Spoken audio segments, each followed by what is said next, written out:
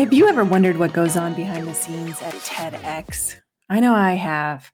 I've watched so many TEDx videos over the course of my life. I'm fascinated by all the new ideas. As a true innovator and creative at heart, it's one thing that brings me so much joy is to watch different types of speakers on the TEDx stage. I'm bringing to you Barry Barton. She is the director of TEDx Asheville. And in this episode, we talk about everything from how she became the director of putting on this TEDx Asheville. She created this beautiful vision around community and making TEDx Asheville about even more than just ideas. She turned it into this synergistic, beautiful atmosphere between the team, the volunteers, the speakers, previous year speakers, and even the audience. And the way she built a community around this event is very inspiring. So you'll hear that. If you've ever wanted to know what happens behind the scenes once your application goes in, we'll be talking about that as well. And some tips on how you can become a standout speaker and get your application noticed. That's all in here as well. I encourage you to listen and engage in my conversation with the beautiful and inspiring Barry Barton.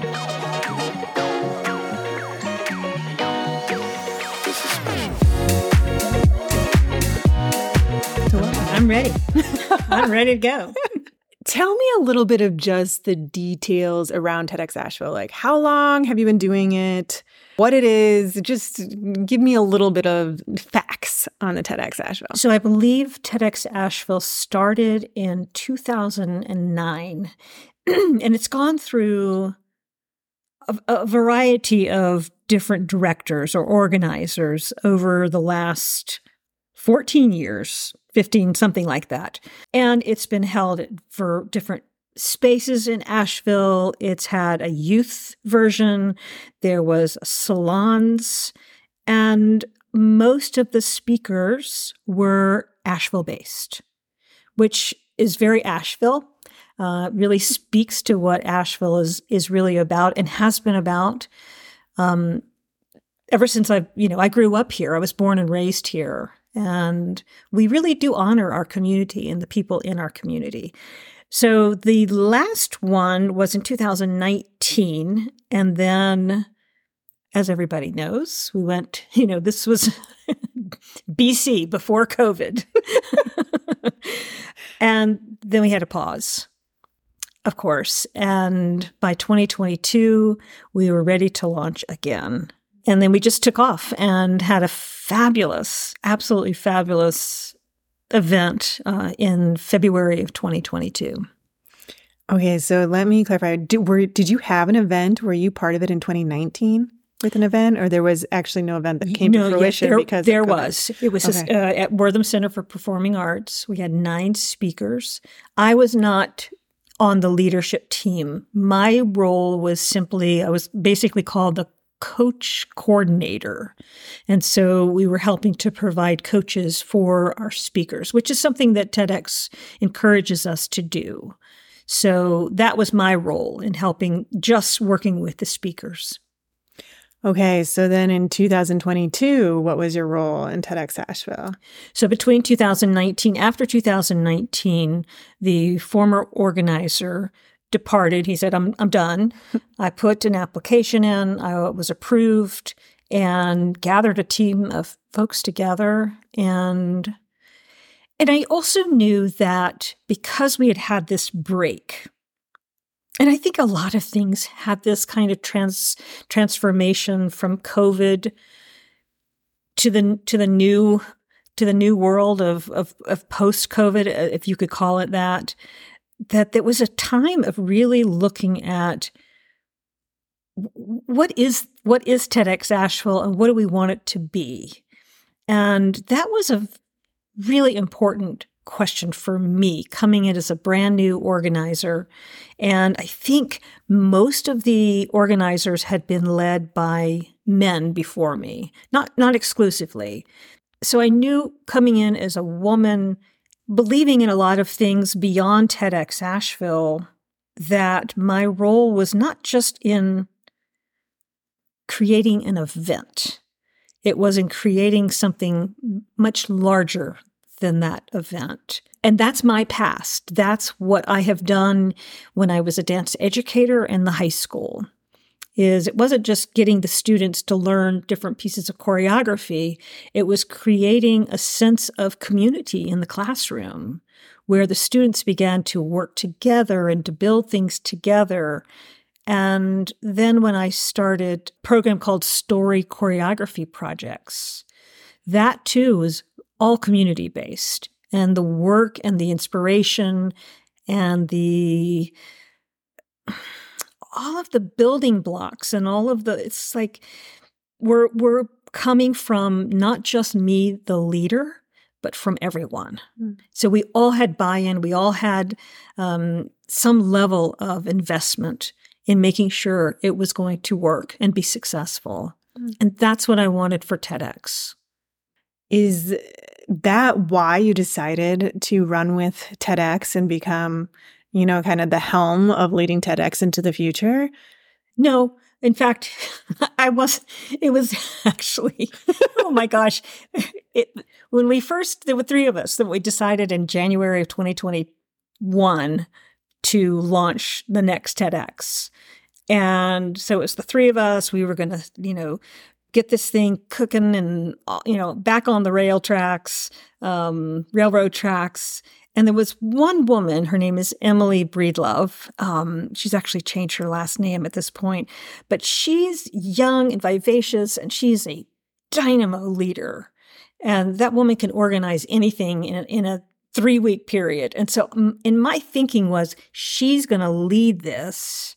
I'll have a role and this other person will have a role. And then about 6 weeks, and then I agreed that I would be the one to put the application in. Whoever applies is the organizer. They don't want to talk to anybody else. And so we got approval, and then Emily says, "Oh, I'm moving to St. Louis." Oh, wow. And so there went half of my floor. And then the other person that I was working with, he and I just we were not a good fit. And so he left. And so I was really on my own and felt very fearful, quite lost. And it was really through this synchronicity and magic that this woman, her name is Vanessa, showed up. We together are a dynamo team.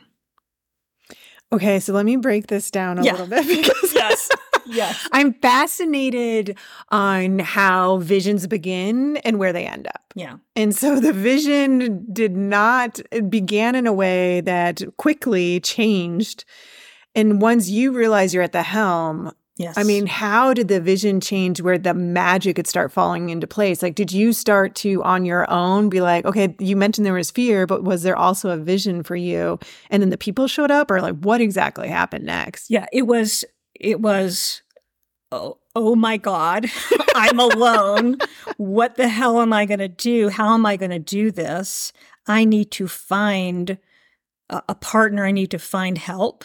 Vanessa Bell, I mean, truly, it was just magical. She just, I don't want to go into the whole story, but we just connected. She called me or I called her, and something connected us. And once I had her, and then we got another woman was on board, that was enough. And then it was kind of like I stepped into, that the song, it's a 60s song, "These Boots Were Made for Walking." Of course. It has that, I had that kind of chutzpah where I went, okay, I'm in charge. We have a date. We've set a date for this. Let's hit the road, Barton. Let's get this going. It's like, and a lot of people, they use the term, put on your big girl pants. It was really like, put on your, big leadership hat. And then that was when I really sunk down into, I would really say, into my heart. Because I realized at that point, I'm leading this. And so what needs to happen? at many different levels what needs to happen. And one of the things that really needed to happen is we needed to create a new relationship with Asheville community. There had been some things that hadn't gone well in the Asheville community with some of the former speakers and some of the former volunteers. So I knew I had to really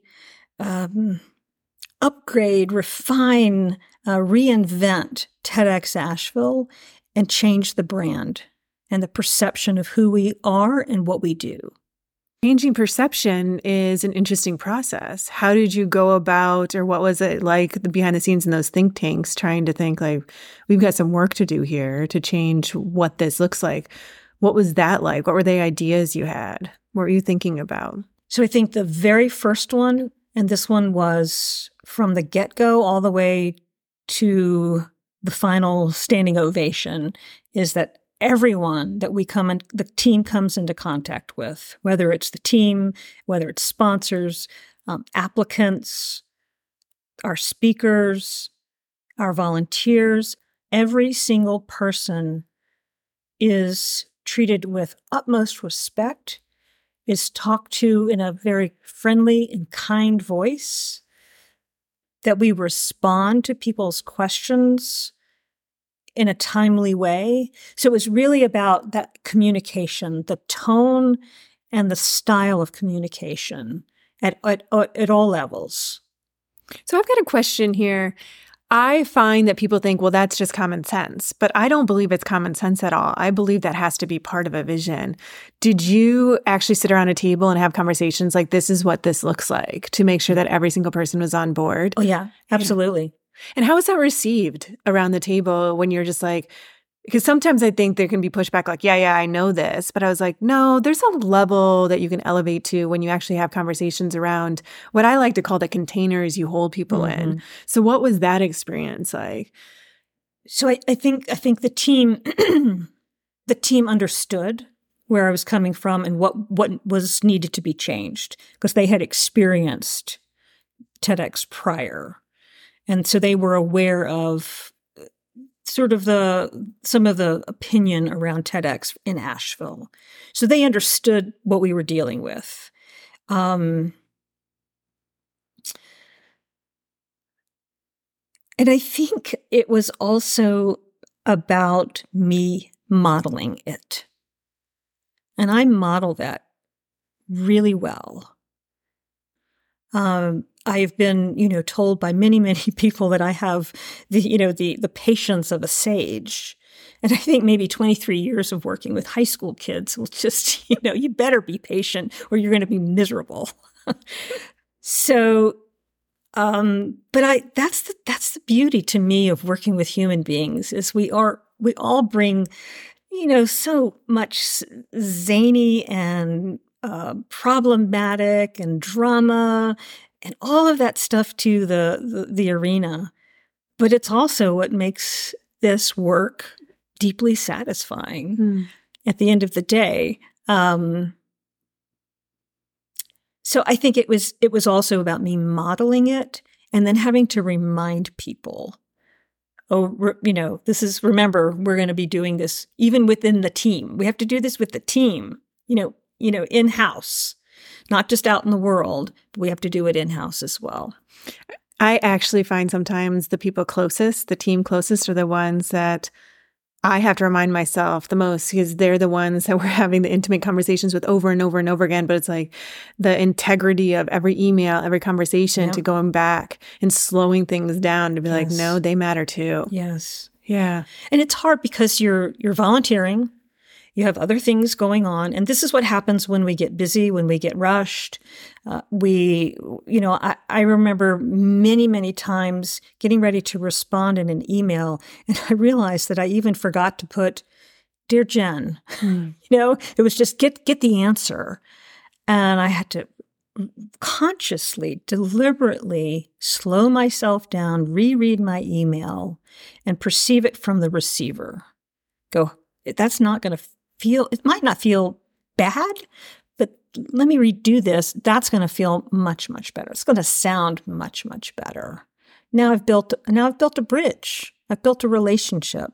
It may not be anything, it may not turn into anything, but there's a lasting energy or a lasting essence that I think we all get however we treat anybody out in the world. Let's talk about bridges then. Because you've alluded to before you took the helm, there was ways it could be done different. I'm going to speak as though that in my head, I think there's probably tensions. And when you're building something based on a lot of volunteer hours, a lot of sponsorship, did you run into those in the community that were like, I don't want to be a part of this? And you had to build the bridge to be like, this will be different. Not so much. I don't want to be a part of this. It was people coming in, having been a part of it, and seeing right away how different it was. And then they could just sort of relax. So no, I didn't really get pushback. We could have used more help, but at the same time, it was having a smaller team helped me keep my eye on everything so that now I understand. It's like I had a view into every single room, where this upcoming year, I'm not going to go into that room because we've got that room organized. We know the system. I don't have to venture in there anymore. We have a step-by-step plan. So I can just hand that over to somebody. Certainly, we'll talk and check in and see how things are going. But yeah, at times I would call Vanessa, and I would look at her or see her at her house, and I go, "This is a lot of work." But then we would have that moment of complaining, and then we would just get right back in it. There was something that was just motivating us, and that's when you're doing that, you know that there's inspiration, that something else is calling other than, how tired you are or how much work is on your plate. There's something else that keeps urging you forward. Tell me what this was like behind the scenes. And you're getting this team together. You're very conscious about how you guys are going to be working together and working with the community. What happens next? Like, what's the behind the scenes of TEDx really like when you're organizing this event? And how, is it a year-long process? Like, can you give me some clues here so people really understand when they see these videos on TV? Like, it's a lot more than just a video on TV or one speaker. Yes. It's a lot more, I'm sure, that goes on behind the scenes. Definitely. So yes, we're starting now, planning for March of 2024. So yes, there's things that you began to put into place. Last time in 2022, we redid the website. So that in itself was a huge undertaking, but it was so necessary. So necessary. We're not doing that, of course, this year. So it's interesting because we launched in July, and then in August this was 2021, we had 3 Zoom, what we call Red Rug Roundtables. And these are what we're calling TEDx salons. They're small events. They're featuring just a couple of speakers. And we did 3 Red Rug Roundtable Zoom. It was an interview with 2 of the former speakers and each one of them. And then it was helping the attendees understand, this is how you apply. This is what we're looking for. This is going to be the process of our application process. So it was really walking everyone through those steps. So they really understood if they were looking to apply, they could leave a Red Rug Roundtable and go, okay, I get it. We did 3 of those. And so then that's over. That part is over. We move into September, the whole month of September, or 3 weeks in September, applications are coming in. So we are beginning to cull through those. So nothing else is going on at that point. It's just the application. From September through October, it was simply the selection committee looking at applications and then looking at videos and ranking them and then, scaling it down to our top, it was first like 179 we got applications, and then we scaled it down to fewer than that, and then the next round fewer than that, and then we were down to 16 for the final round of application, which was an interview. And that was a conversation. There were three TedX people on the Zoom, and then our interviewee. And interviewed, and then the final selection of the 9 was made. So then that's over. The application part of this process is over. And then we're on to now taking the speakers from that point forward to the moment they step on the stage. Simultaneous, of course, we're getting sponsors at this point. We're doing marketing at this point. We are doing a MailChimp newsletter. So there's a lot of those kinds of things that are happening in the background as well. But the speaker process was included. We did an orientation day. Everybody came together. We had a variety of rehearsals along the way, a dress rehearsal. And then we created an event called Pass the Mic. And Pass the Mic goes back to the importance to me of creating community. And when I say community, I mean go back to the other TEDx speakers that have been on the stage and say, hey, we miss you. We want you to be a part of today as well. Come to Pass the Mic and help be a part of transferring up the microphone or the red rug to our new speakers. It's a rite of passage. And we honored our new speakers. We had former speakers speak. And then we had a little ritual where a former speaker handed a new speaker a microphone. And each of those folks got to share just a little bit with the audience. It was a lovely, lovely event. It was a month before the event. Perfect timing, because it's like it created sizzle for the whole community and for the speakers. They felt like the community had their back. That is so interesting. Okay, so I've got to break this down and go back, and then we can fast forward. Yeah. Let's go back. So you said in around September, you're picking up applications. You had around 179, I think you said? 179 or 149, something like that. Yeah. Okay, so quite a few.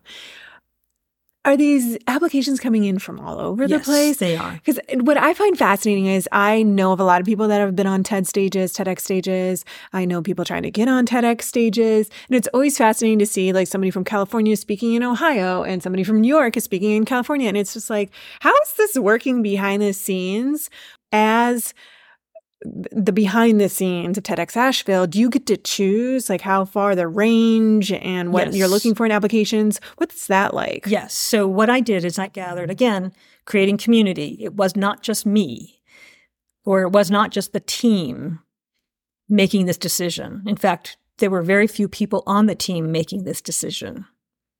I got 16 community members from UNCA students all the way up to a retired speaking coach, 70-something years old, and everything in between. A very, very diverse group of 16 wonderful selection committee. So what they did is we divided. So first of all, we culled out anyone that was beyond a 4-hour driving from Asheville.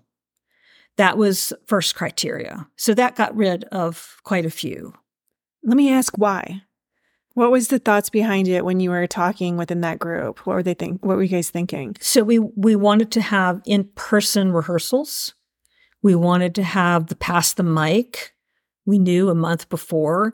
And we didn't want someone from California having to fly in for Pass the Mic or not be there.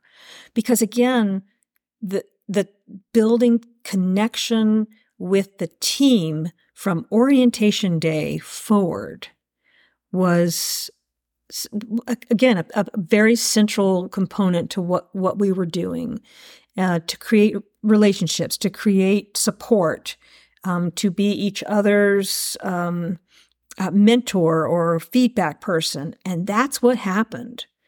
From orientation to performance, they had each other's back.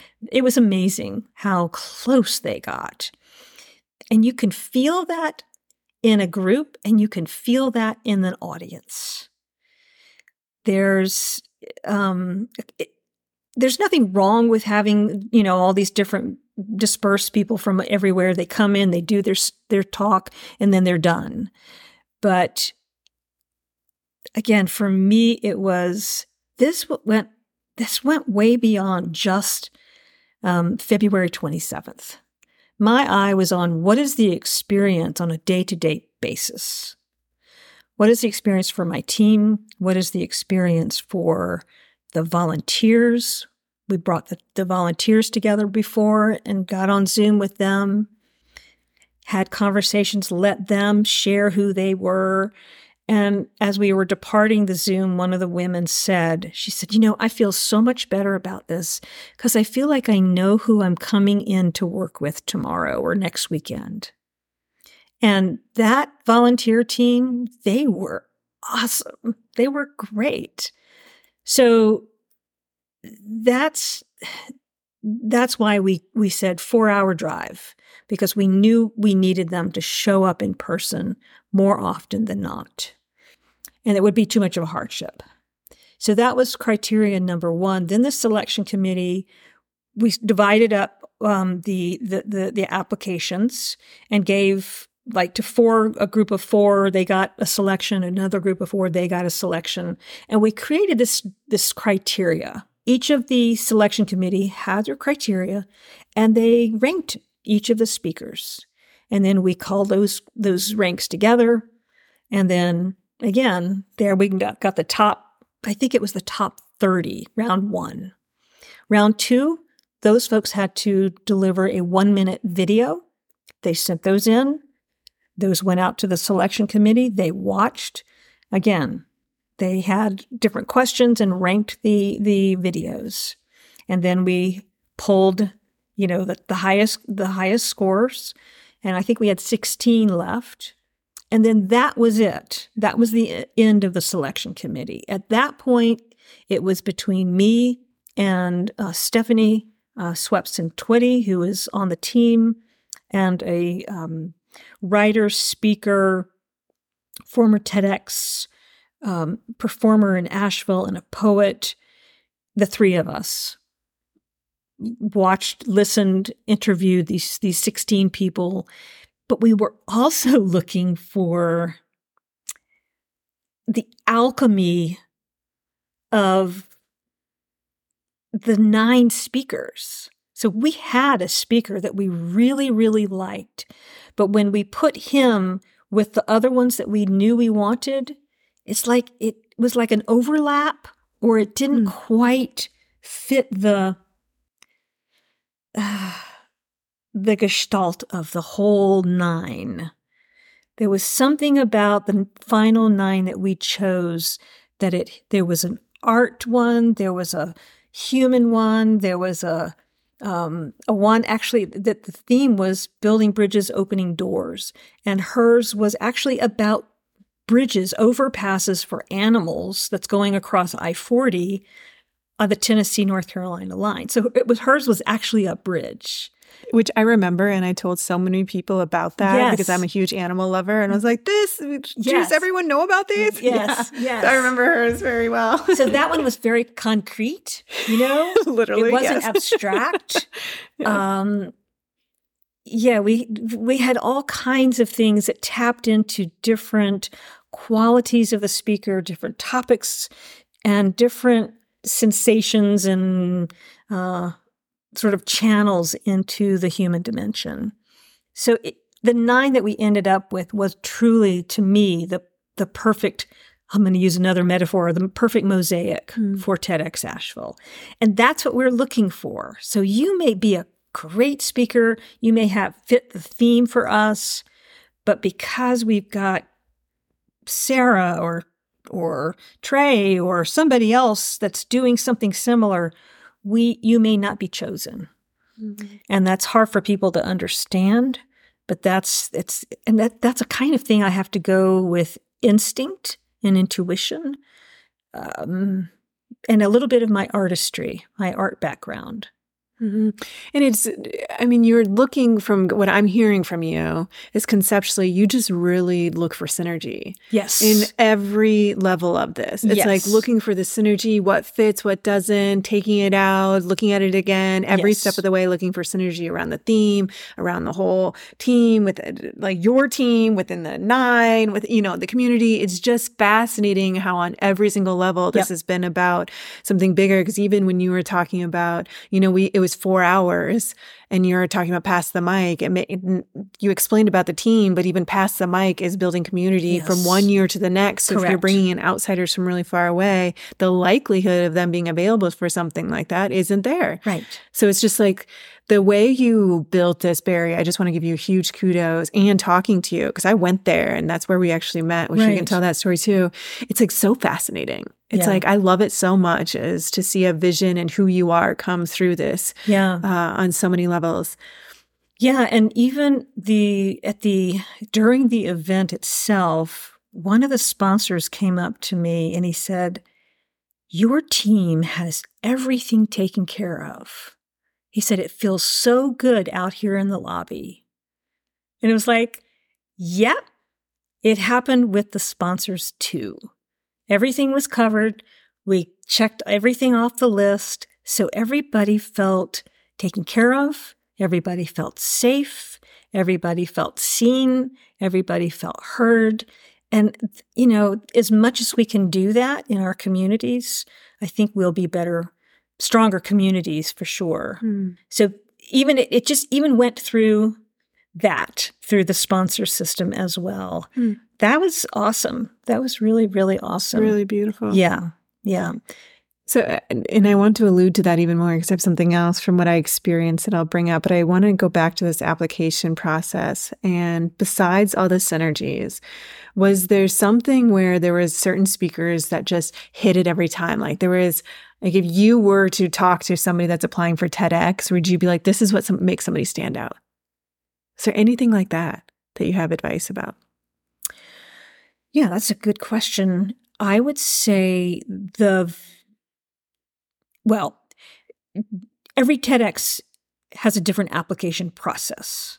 So if they have a written application as part of it, make sure your message, your core message or your big idea is as clear and as organized as you can possibly get it. Like really get it down to its most essential message. We had a lot of very elusive and abstract big ideas. And so it never landed for anyone. It's like, well, what are they talking about? Once you get what are they talking about, that's it. You're gone. So get that big idea very, very clear. Get the language around that big idea very clear. If there's a video, speak to the people that are going to be watching you. Don't just deliver your great idea. Speak to the people that you know are going to turn on your video, like they're in the room with you. And those would be the two things that I would suggest for people. And I also speak to one other thing. We had one speaker who I could tell, I loved her application. I loved her 1-minute video. But when we got into the interview, I could tell that she was having a hard time transferring what she did into language. There was something about her idea. It was something about what she did share that I thought to myself, I'm willing to work with her to help her find her words, because I feel like her idea is a really powerful one. And man, when she got up on that stage, She had found her words. She had found her place, and she knew what she did. She always knew what she did, but she could name it and claim it on that stage. Her transformation was phenomenal. That's powerful. It was. Yeah. So let's talk about this transformation. You're even talking about in the application, you have to be so crystal clear on what your one idea is and be able to articulate it to get to the point where you could be accepted as a TEDx. But I am guessing that even once you get accepted, like a lot of behind the scenes is taking that message and even making it more crystal clear behind the scenes. Your eyes just got huge. Okay, tell me about this then. Yeah. What was that process like with working with them, the speakers? So I was fortunate. I got to work with a lot of the speakers. We had 2 other coaches that were on board with us, but they came in a little bit later in the process. So I have this process where I call it spelunking. And it's kind of what you and I are doing right now, where I ask where we're sitting, of course, like at a whiteboard, and I will ask them a question or just tell me about your idea. And as they're sharing their idea, I start writing things down on the whiteboard. And then I'll stop them and then I'll say, well, I have a question about this. And then they go into that a little bit deeper. And then that leads us to something else that they discover as they are speaking. There's so many of us, me included, that I can be speaking to a friend or to a loved one, and all of a sudden the wisdom just bubbles up and I go, that just came out of my mouth. I didn't plan it. It wasn't there. And now it's there. And it is so true. And that's what happens in that spelunking process. The other thing that happens in that process is that the speakers take their ideas and they're now on a whiteboard. They're made visible so that they can go, oh, yeah, that's that. Oh, no, that goes over there and this goes over here. They can begin to manipulate it. It's when any artist keeps all of those ideas like a big box of puzzle pieces inside of their head and doesn't have a method to splat them out. And that's what we did together.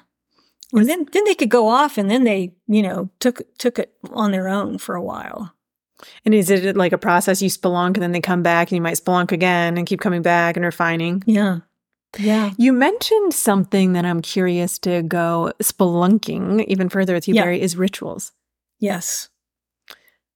And it made me curious because I was wondering, where were the rituals? Or like, are you a firm believer in rituals? When you said that word, it just sparked something in me because I believe rituals, there's something that it does to people. Yeah. Like, I think rituals somehow sets a stage, sets an intention, and it brings people together. So I'm curious on your view and how you weave that in. If you did, yes. Am I landing on something here? Yes. Yeah. And I would say for me, ritual is where individually we tap into a deep space, but then we also share it collectively. And so there's a individual experience that I can carry out about myself, but then there's this collective experience, this glue that gives more power to my individual experience. And they kind of go back and forth, that one goes with the other. So I'll give you an example of one of the rituals, or that you would call it. At orientation, we'd done a number of things together, and I gave them a piece of paper with a big round circle on it. It was red. It was a red circle.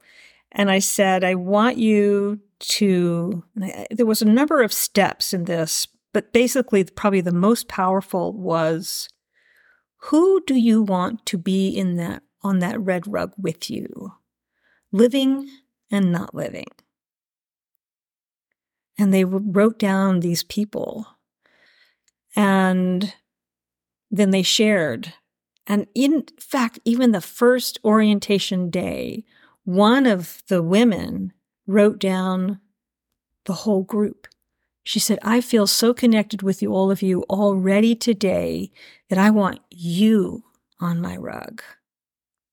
It gives me goosebumps just telling you about it makes my eyes tear up. I can feel it. Yeah. So I'm like, yes, you're like dropping us in. Yeah. And so, then, okay. There's the second part of that. So then it's the day of the event where the rug is on the stage. The letters TEDx are set up. The group, all the speakers come out and we stand in a circle around the red rug. And I said, who else? I want you to bring to mind who you want to be with you on that. Who else is going to be in that space with you that you didn't include before, but now you know they need to be there with you. And so each person called out that new person. And I mean, the energy of that was so, so powerful. It's really, really powerful. Who would you bring in your circle? It's very interesting because I just realized about 2 weeks ago, I finished doing a training and I was telling my husband about it. And I'm describing how I was, because I felt nervous at first. But I said, as soon as people started walking in, I started talking to them and joking with them. And all of a sudden I went, oh my gosh, I never realized I carry my father into my trainings. He is with me. I never, ever clarified that in my mind before. But now looking back, he is there because he was such a gregarious man. Not fakey gregarious. It was like real. He cared so much for people. And that comes out of me. So it would be my father, and then it would be my grandmother, because my grandmother, maternal grandmother, she would walk in a room and she would command attention. That's not me. That's not me at all.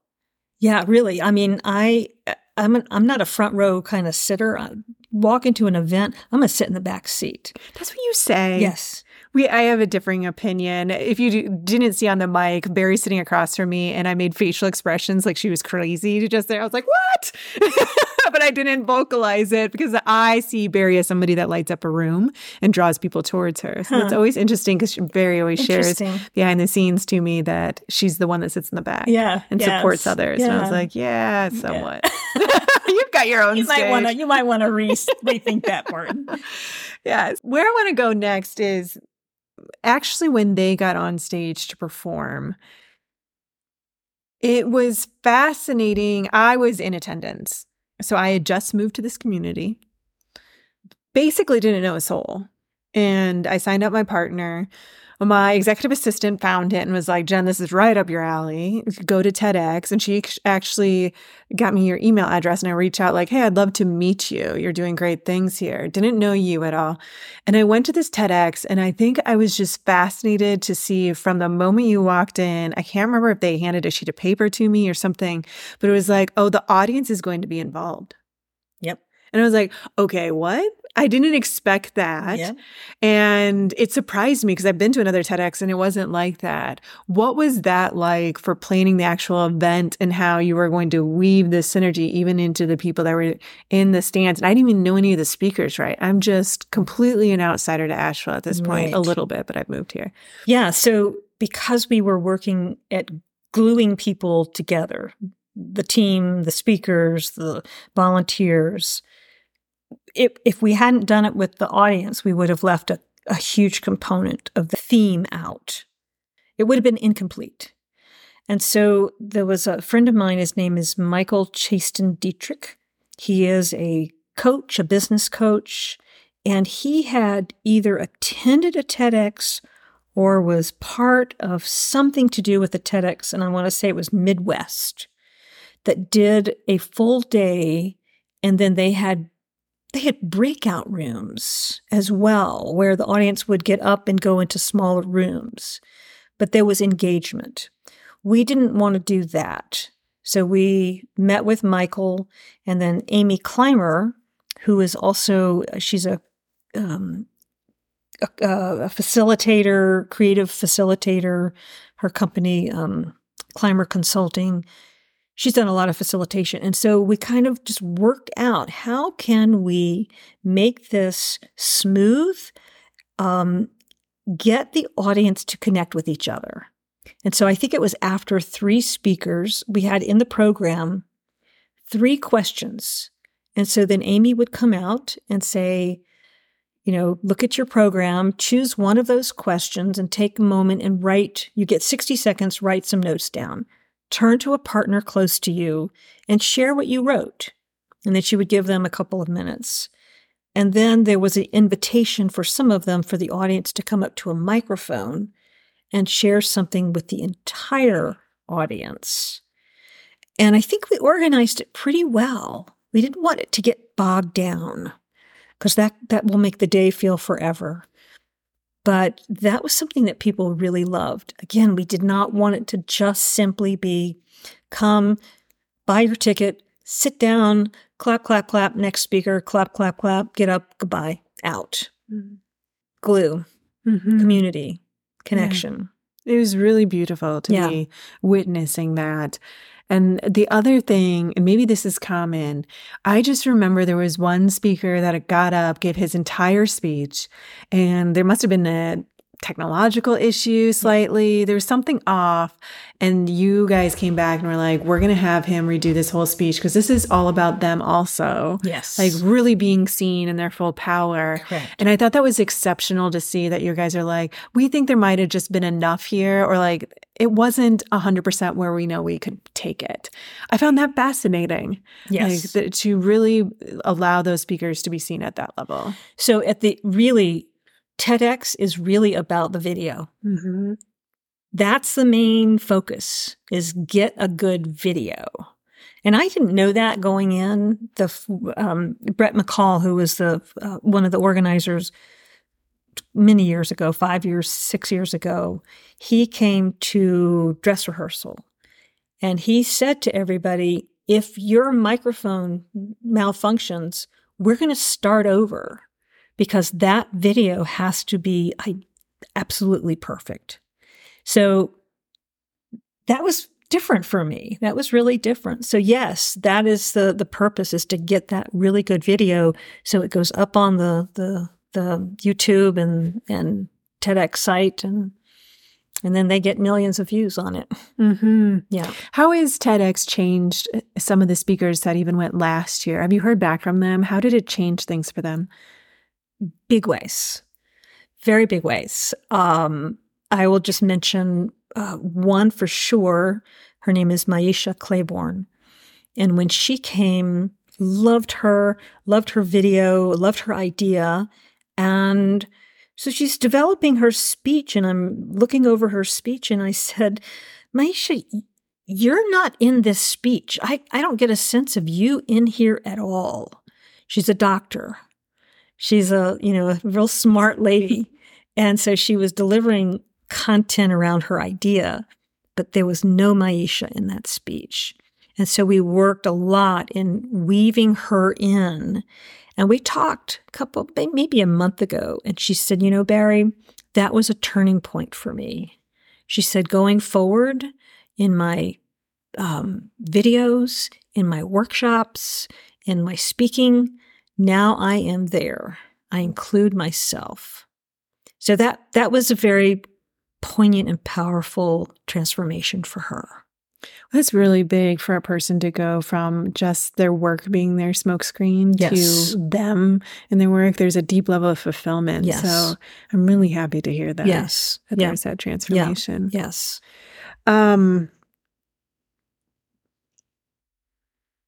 Who else gave you feedback on how it went? Did you hear from others about the event? Mm-hmm. Would Would you like to share any of those stories?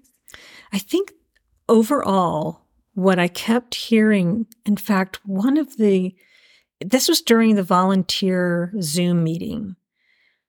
And I didn't really know this person. She knew me, but she said, Barry, something like, you have really changed TEDx, and I can feel it in the things that you write, the things that you post. It's really evident that TEDx is a very different, and we hadn't even had the event yet. And she says this in the volunteer meeting. And it just like blew my mind. Like, yes. And I think one of the things I really want to mention here is that for me, when I put my big girl pants on and my boots made for walking, I, in my mind, really declared, these are the things that this is my vision for TEDx. Like, I set a clear intention and vision for TEDx.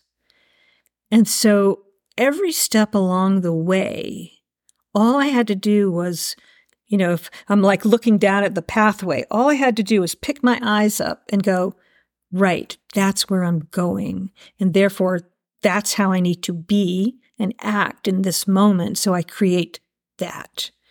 And I must say, that journey for me was very powerful. I didn't realize how powerful I could be. I've been in the art world for a very long time. And as artists, we play around with ideas. We experiment with ideas. We might have a vision or an idea of something, but we allow the creative force to take us to places that we didn't maybe know we were going. This was really different for me, to set a clear vision and walk it with diligence and deliberate intention all the way down. And it worked. It really worked. In fact, there was a woman that called me from Georgia, and she said, I came up to Asheville to see TEDx because a friend of mine was involved in it. And she said, I want to know what you did. How did you create such a great event? She said, because I could feel it. And we talked about an hour on the phone, because she was now part of a TEDx organization. Hearing from her, picking up the phone and saying, I want to talk to you. I want to know, what did you do? How did you do this? It was very inspiring. And then the last is that there were 2 or 3 of the speakers that just said, I wish that, what was it? One of the speakers said, corporate America needs to have this kind of system. I agree. Yeah. Yes. And what was the system they were alluding to? Community, connection, having buy-in with everyone, having an individual purpose, but also a collective purpose, having an I, but also a we, all at the same time. Yeah.